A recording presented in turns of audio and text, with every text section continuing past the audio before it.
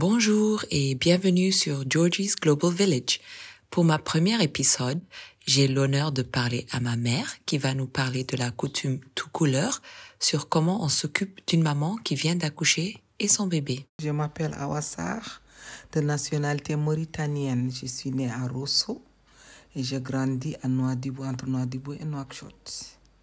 Je suis d'origine tout couleur. Ok, merci. Donc, si tu peux nous raconter un peu, une fois que la femme accouche, ce qui se passe. Bon, ça dépend de la famille. Si la famille de la femme est vivante, par exemple sa maman, ça, si elle accouche pour la première fois avant l'accouchement, quand elle sera à terme, elle doit, ou bien quand elle est en début de grossesse, normalement, elle part se reposer chez ses parents jusqu'à l'accouchement. Jusqu'à l'accouchement? Jusqu'à l'accouchement. Ok. Ouais. Et une fois qu'elle accouche? Et une fois qu'elle accouche, c'est la maman qui s'occupe. S'il y a plusieurs membres de la famille, par exemple les tantes, la grand-mère, chacun fait son rôle et il l'amène à l'hôpital après l'accouchement. Il l'encercle, faire des bouillies, des massages et s'occuper de l'enfant. Mm-hmm. Ouais. Et qui est responsable de s'occuper de la femme elle-même, de la maman? C'est la maman de la fille surtout. C'est elle qui se rapproche, ou bien si elle a une grande sœur aussi, peut faire la même chose. Okay. S'occuper, et, comme ça, elle a le temps de dormir pour récupérer, pour ne pas avoir le stress, comme on dit, ou bien le maudit, c'est pas, blues, baby blues. Comme on dit chez nous, le baby blues, mais bon, en Afrique, on ne connaît pas ça. On dit qu'il n'y a pas de stress, mais il y en a après l'accouchement. Mais eux, ils disent ça que quand la femme est stressée ou bien comme des genres de comme folie ou absente, on dit que c'est le sang qui est monté dans la tête. On dit pas ça que c'est à cause de l'accouchement. C'est à cause de l'accouchement, mais on ne met pas ça sur le stress ou autre chose. Ouais. Parce qu'en Afrique, on ne connaît pas le stress. Donc, la maman, qu'est-ce qu'elle fait pour s'occuper de sa fille? Elle fait de son mieux. Elle fait tout pour la nourrir. D'abord, la bouillie, la soupe, les zrig. Les zrig, ça veut dire du lait caillé, du lait dans de l'eau et du sucre. Et on fait la bouillie du mil à base de la farine de mil. On fait le riz mouillé à base de poisson, à base de niébé, à base de viande, de poulet si on a les moyens. Et ils font aussi la soupe avec des pommes de terre comme un ragoût pour la femme, pour qu'elle soit en forme après son accouchement. Et on la donne des racines à boire. C'est pour nettoyer le ventre et la mettre en forme avant ces 40 jours. Donc, la bouillie, la soupe, le zrig, tout ça là, ça sert à quoi? Ça sert à fortifier la maman parce que ça dépend. Parfois, elle perd du sang, parfois, elle est fatiguée. C'est son premier accouchement. Donc, on dit que tous les membres, d'après les coutumes, que tous les membres de la femme sont ouverts. Donc, elle a besoin de récupérer les os. Tout doit revenir en place. Donc, on a nourri la bouillie. Il y a même des gens qui ajoutent du lait, du beurre de bétail. Qu'on prend du lait caillé, qui font du beurre et ils mettent dedans, ou bien parfois de l'arachide. Et c'est pour fortifier la femme, pour qu'elle soit en forme et bien aussi allaiter son enfant, s'occuper de son enfant. Ça aide à donner plus de lait, à produire du lait. Surtout la bouillie de mil, la farine de mil et les zrig, les arachides, ça produit beaucoup de lait. Ça aide à la femme à produire du lait pour son bébé. Ok. Et quoi d'autre est-ce qu'on fait?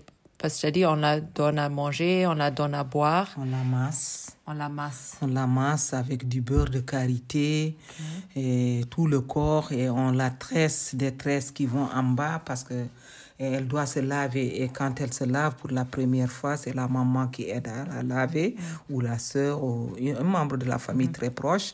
Et on commence par la tête pour descendre parce qu'ils disent que c'est bon pour la vision. Ils font des tresses qui vont en bas au lieu d'en haut. Et ils mettent beaucoup de beurre sur la tête de la femme. Et ils mettent de l'eau chaude sur la tête et ça descend sur le corps.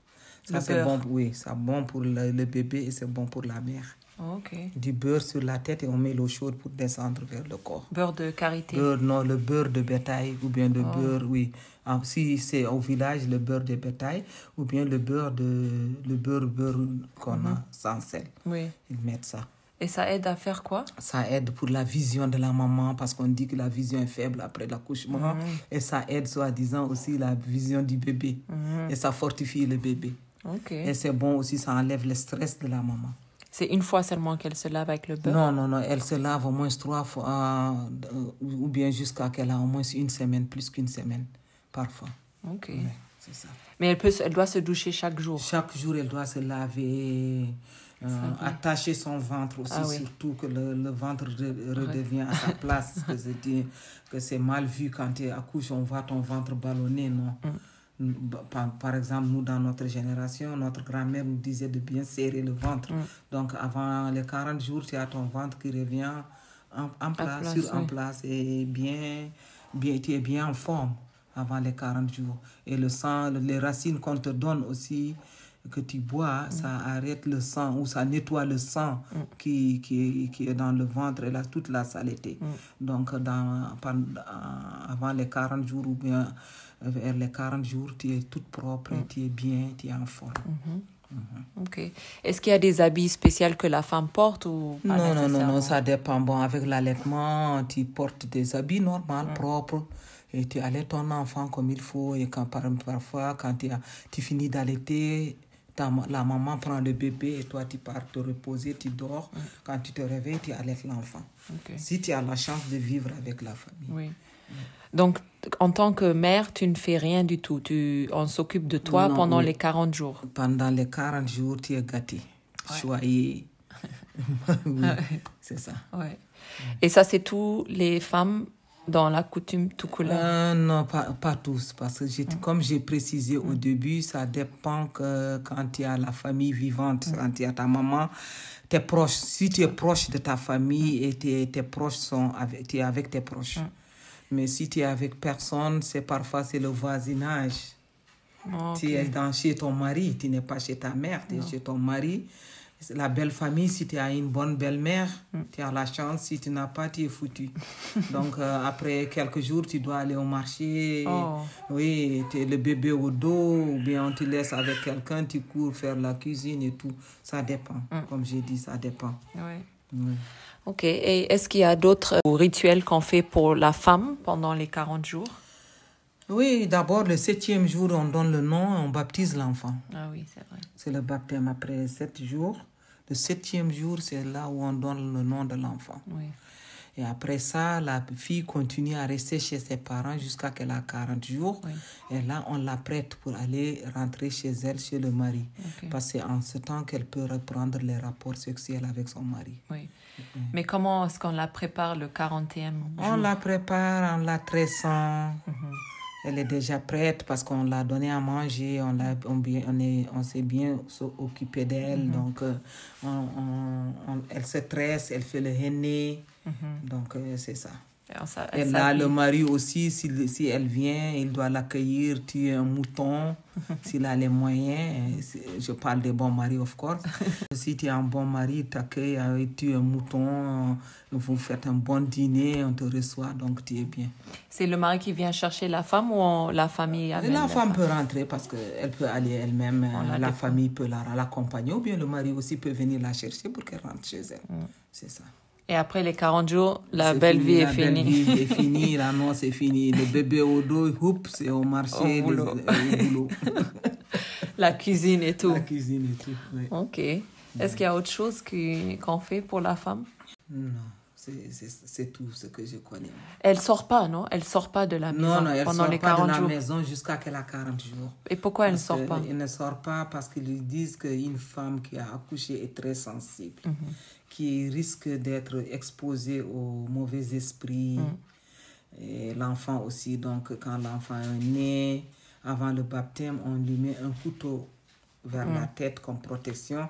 Et la maman, quand elle sort aussi pour aller aux toilettes ou autre chose, parce que les toilettes africaines parfois ne sont pas internes, c'est externe, elle a un couteau dans sa main, elle aussi, pour aller faire ses besoins, elle revient. Jusqu'au baptême, après, c'est ça.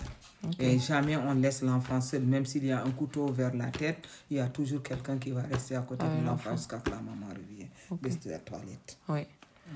Ok. Est-ce qu'il y a d'autres raisons qu'elle ne sort pas 40 jours? Non, ça dépend, comme je t'ai dit. Si elle a, la chance de vivre avec la famille, elle peut rester 40 jours à l'intérieur. Parce que avant qu'elle sorte, elle doit être, le jour qu'elle sort, on va voir vraiment qu'elle a accouché, elle est en bonne forme, elle a grossi, elle est claire, elle est bien, elle est en bonne santé. Mais si tu n'as pas cette chance, dès que tu accouches une semaine, tu vois une maman qui a son bébé à la main, qui va au marché. Elle n'a pas de moyens. Ou bien s'il y a un membre de la famille, il l'envoie parce que la famille est loin. Elle ne peut pas aller là-bas aussi. Donc, il y a quelqu'un à côté que tu as confiance, tu laisses le bébé. Ou bien ta voisine part pour toi au marché, tu donnes la commission à ta voisine. Si tu as une bonne entente avec ta voisine, elle t'achète elle te fait tes commissions et tes courses. Elle amène. Et là, tu prépares dans la maison. Tu prépares. Ok. Et toi, tu as eu cette chance quand tu as eu ton premier enfant? Oui, j'ai accouché mon premier enfant entre ma maman et ma grand-mère et mes soeurs. Donc, j'étais aussi comme ça. On s'est occupé de moi comme 40 jours. Oui, massage. L'enfant, on masse l'enfant aussi parce que si c'est une fille, on la masse plus que le garçon. Donc, toi, on s'est bien occupé, on t'a fait à manger, tout. Ma grand-mère disait de serrer le pagne parce que mon ventre ne doit pas être... je ne dois pas laisser mon ventre. Et là, on te montre comment allaiter l'enfant. Ils sont là quand tu as, par exemple, après l'accouchement, tu as des maux de ventre ou autre chose. Donc, c'est la maman, ma grand-mère s'occupait aussi de l'enfant. Donc, et tu j'avais pas te de reposer. Je me reposais comme je voulais. Je me levais que juste manger et allaiter l'enfant. C'est tout, doucher. Doucher, se laver, mettre l'encens, si encens aussi ta chambre. Pour l'odeur, pour avoir une bonne ambiance dans la chambre. Ok. Donc, c'est ça. Bon, moi aussi, j'ai eu la chance. Je ne vis pas en Mauritanie, mais vous êtes venu pour mon accouchement et vous avez fait la même chose. Tu as cuisiné chaque jour. Je ne me sortais pas de ma chambre que pour me doucher. Même descendre, on amenait à manger en haut. Dans ma chambre, je mangeais. On me massait. C'est maman qui m'a massé. Ma sœur, une fois aussi. Et on s'occupait de bébé. J'ai pas lavé le bébé non plus. J'ai eu la chance que en Hollande, vous êtes venu et j'ai eu la même expérience ici pendant 40 jours aussi. Donc, comme tu as dit, si tu as la chance d'avoir la famille qui connaît la coutume et est disponible, vont s'occuper.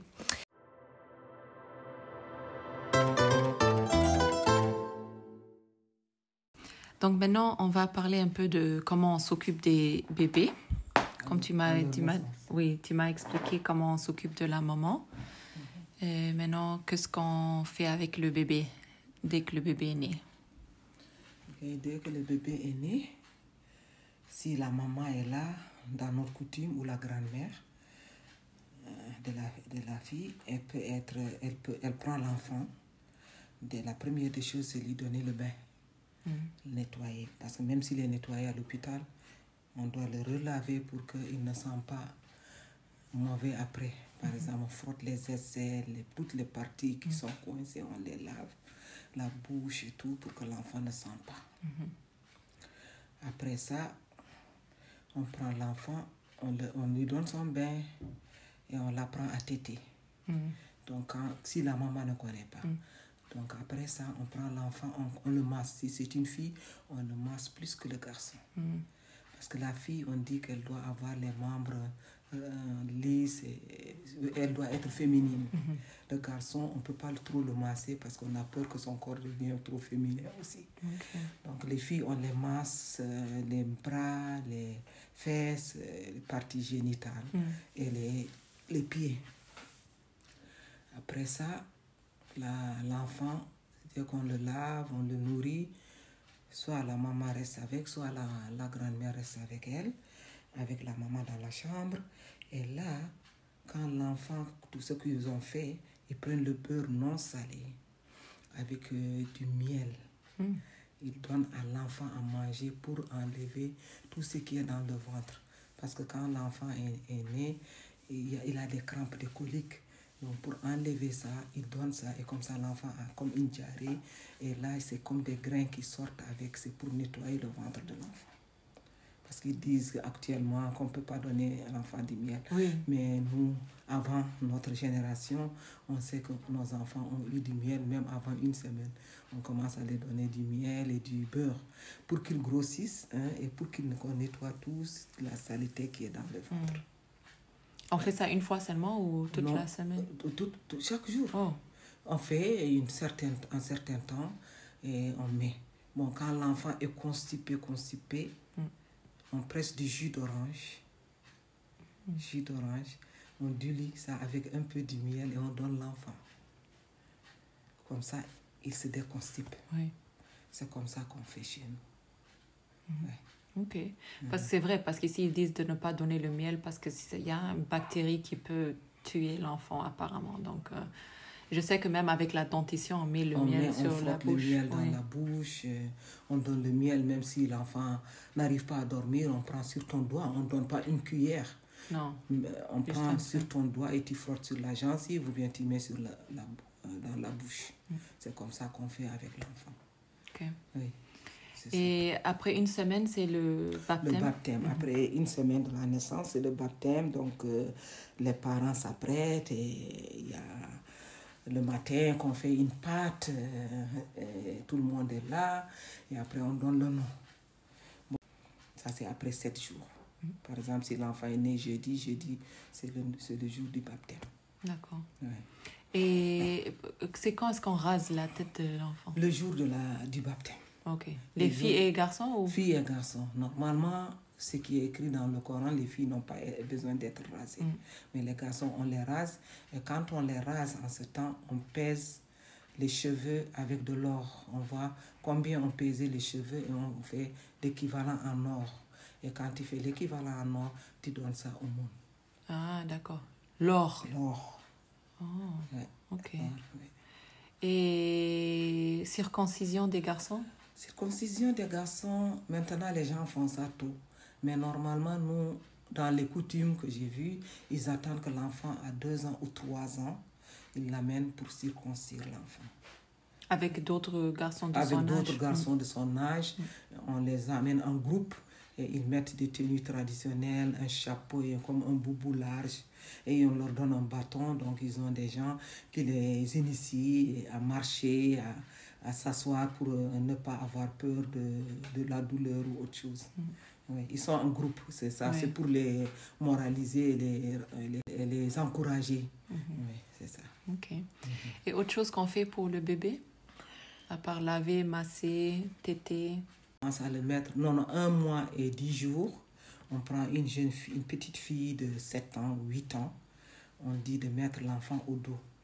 Donc, c'est sa première sortie.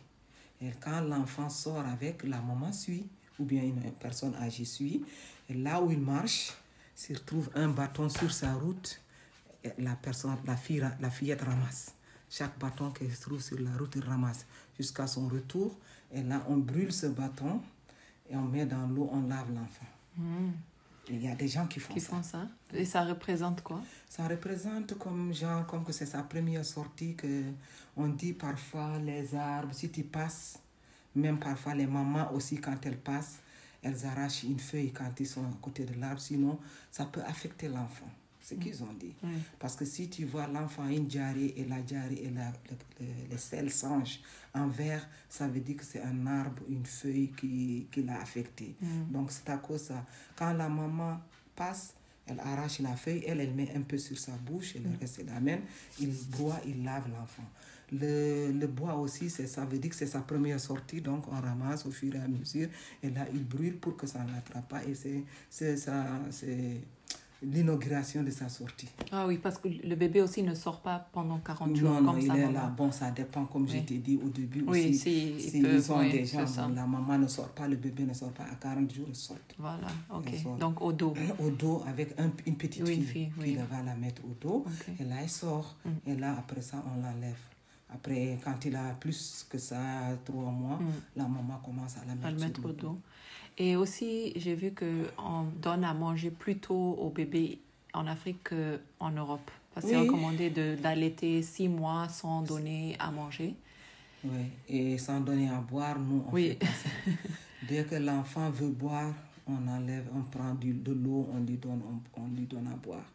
Et dès qu'il commence à s'asseoir ou bien il est là en train de manger, donc la maman ou la personne qui est avec prend son doigt avec la nourriture, mais pas nourriture, juste quelque chose pour l'habituer à manger. Comme ça, elle ne va pas refuser les nourritures.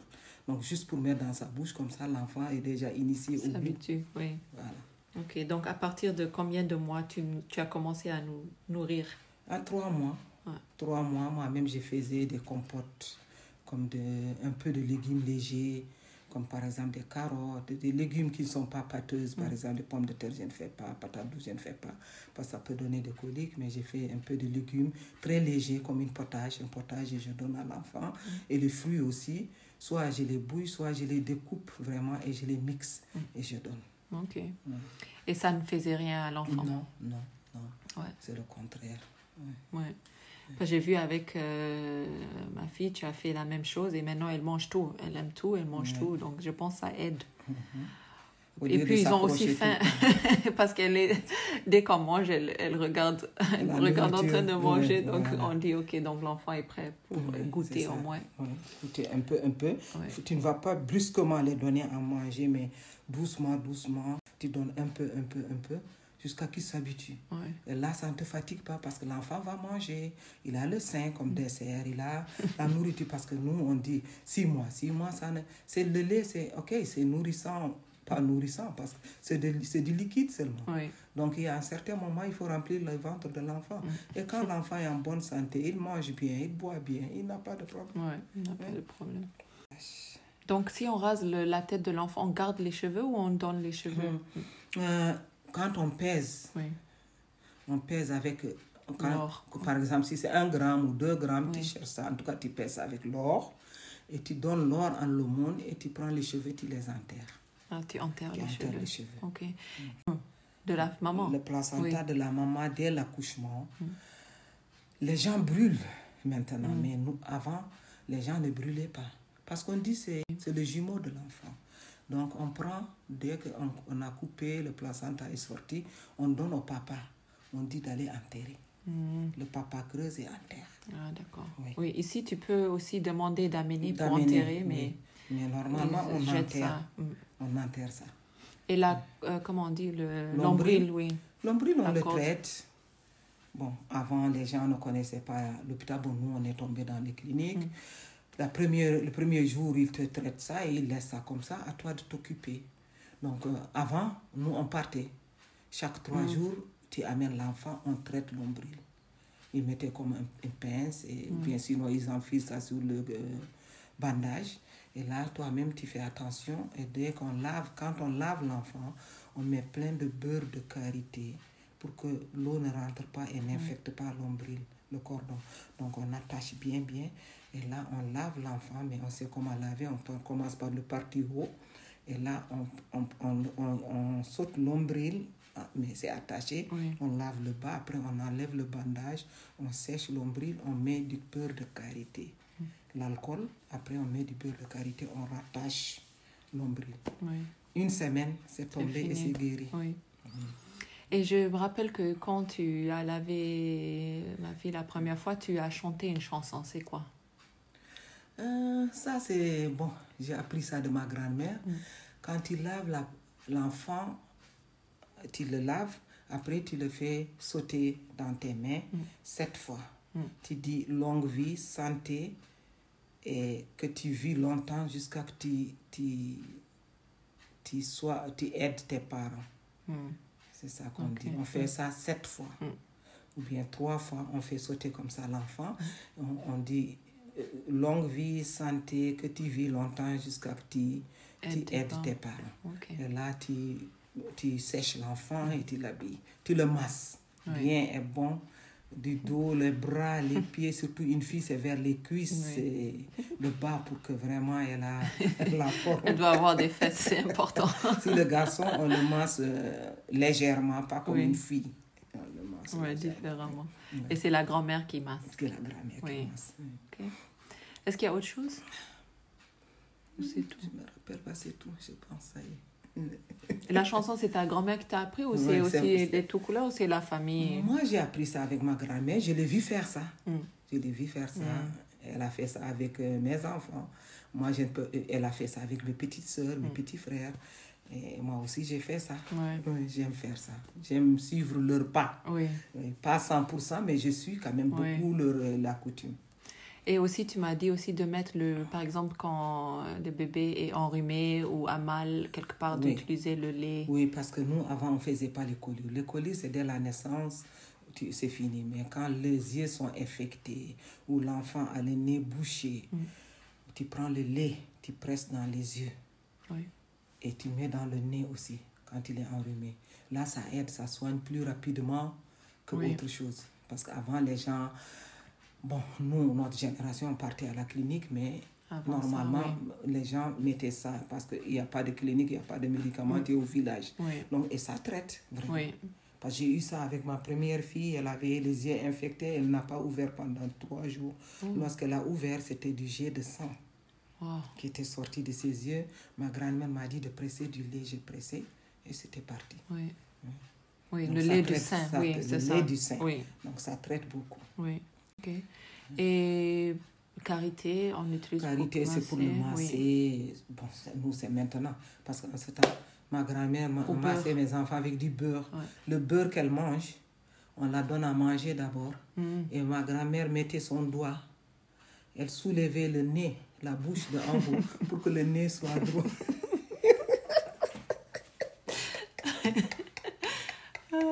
Donc, elle soulevait ça et massait tout, bouche, oreille, tout. Et là, c'est avec le beurre sans sel qu'on masse tout le corps de l'enfant. Pas avec karité. Non. En ce temps, personne ne massait. Je pense les autres qui massaient avec karité, c'était avec ça. Qu'on masse bien l'enfant avec le beurre, bien. Après sa douche, on l'habille. Et ça ne lui fait rien, s'il est bien. Il dort bien, même après. Il dort bien après le bain. Et on le couvre bien avec chapeau, couverture. Chapeau, n'importe quoi, même s'il fait chaud, tu es bien habillé. Après, tu as des boutons de chaleur. oui, c'est ça. Ok, super. Merci beaucoup. De rien. On dit go, didi, tati, nayi, joyi, jeegom, jeeɗiɗi, nguura, cella, ha kaaba, ndewa Allah, jokka endam, gurna yumma, gurna bamma. C'est comme ça qu'on fait. Et maintenant, mon amie Adèle va nous raconter la coutume rwandaise. Elle a parlé avec sa maman qui l'a raconté cela en Kinyarwanda. Je m'appelle Espérance Mukamuhigirwa, j'ai 73 ans et je suis de nationalité rwandaise. Je voulais juste te dire qu'à mon époque, quand la femme mettait au monde son premier enfant, elle devait rester à l'intérieur de la maison pendant 6 jours. Et c'est après ces 6 jours qu'elle et son enfant étaient autorisés à sortir dehors. L'accouchement de la femme, en fait, se faisait soit à la maison, en grande partie, ou à l'hôpital. Mais si elle avait suffisamment de la chance, elle accouchait à la maison. À la maison, elle était assistée par des sages-femmes traditionnelles qui étaient formées à l'accouchement. Et aussi, ce sont ces sages-femmes qui s'occupaient de couper le cordon ombilical. Pendant qu'elle était à la maison, surtout pendant les 6 jours, elle était appuyée par son mari, par ses amis, par les membres de sa famille proche et de sa famille lointaine.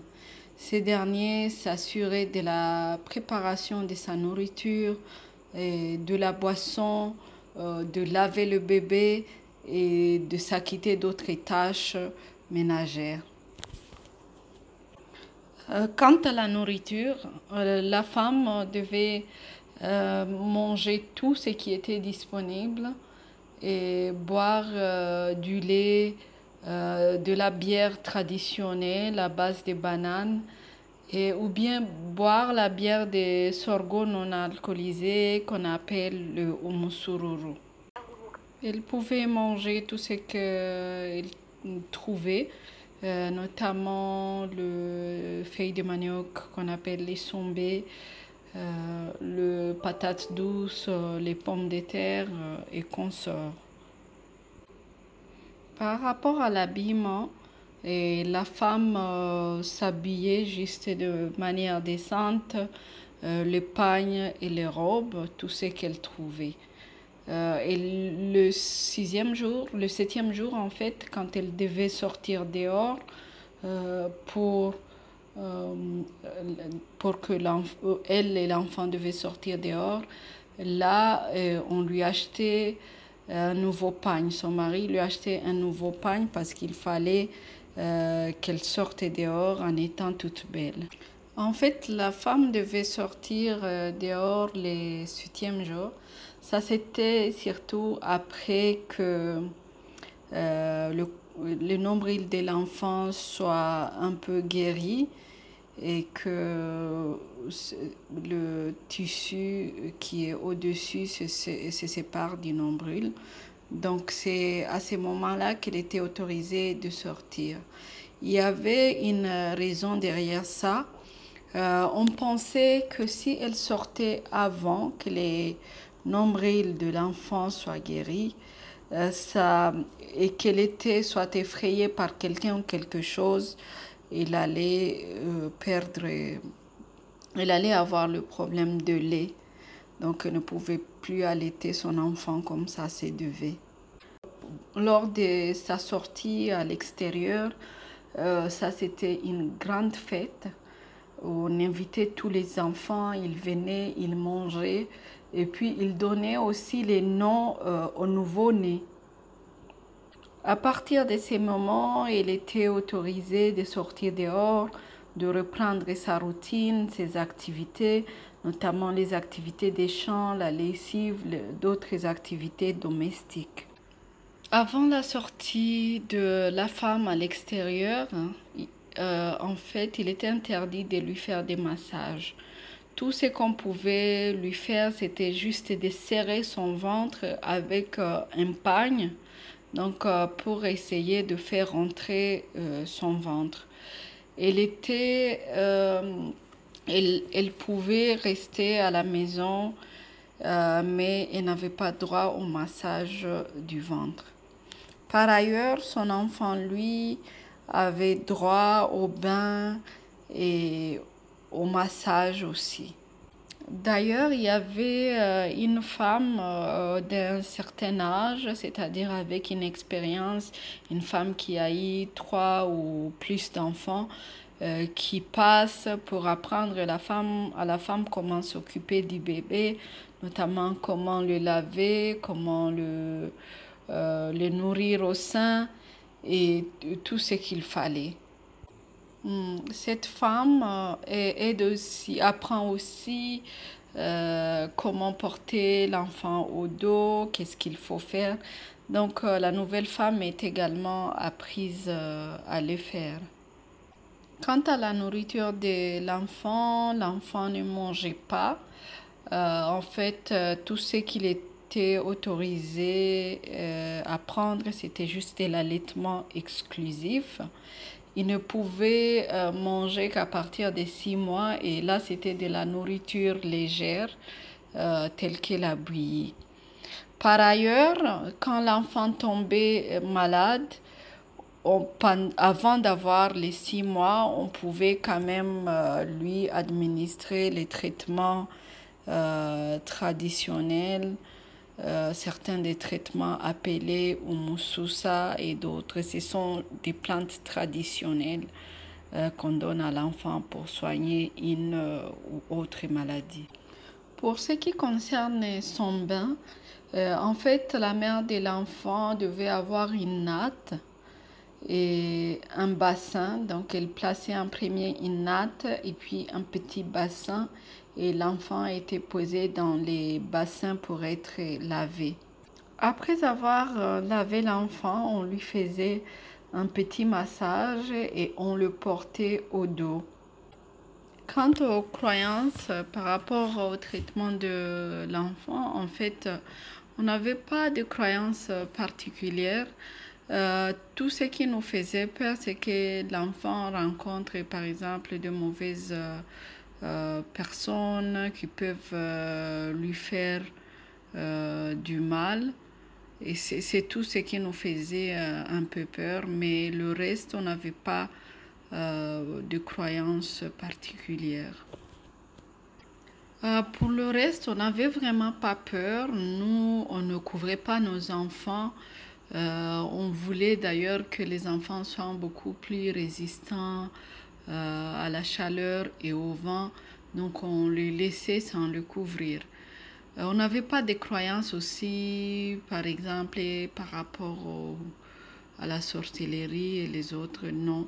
Parce que nous étions des chrétiens et nous croyons beaucoup plus en Dieu et comme notre protecteur. Donc on n'avait pas d'autres croyances liées aux démons qui peuvent affecter les enfants ou bien même l'empoisonnement.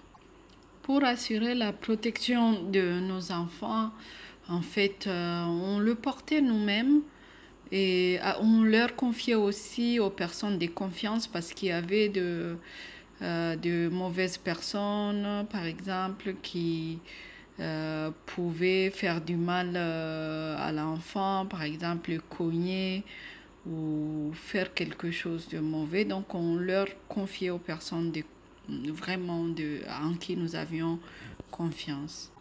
Comme j'avais dit, quant à la nourriture des enfants, ces derniers devaient boire en fait de la bouillie et après 6 mois bien sûr, ou le lait, c'est ça, et petit à petit manger de la nourriture ordinaire. Si c'était une fille, elle était habillée en des robes, mais si c'était un petit garçon, c'était soit une chemise et une culotte. Quant à moi, comme une personne chrétienne, donc je n'avais pas de croyances particulières et certaines personnes qui sont des chrétiens dans mon entourage n'avaient pas de croyances particulières pour protéger leurs enfants. Par contre, il y a d'autres personnes qui croyaient en de fortes puissances, en de fortes protections, donc qui pouvaient soit amener les cheveux des enfants chez quelqu'un qu'ils pensent avoir le pouvoir. Et donc, avec ces cheveux, on faisait une petite boule qu'on mettait sur sa tête et on croyait que cette boule allait lui apporter la protection.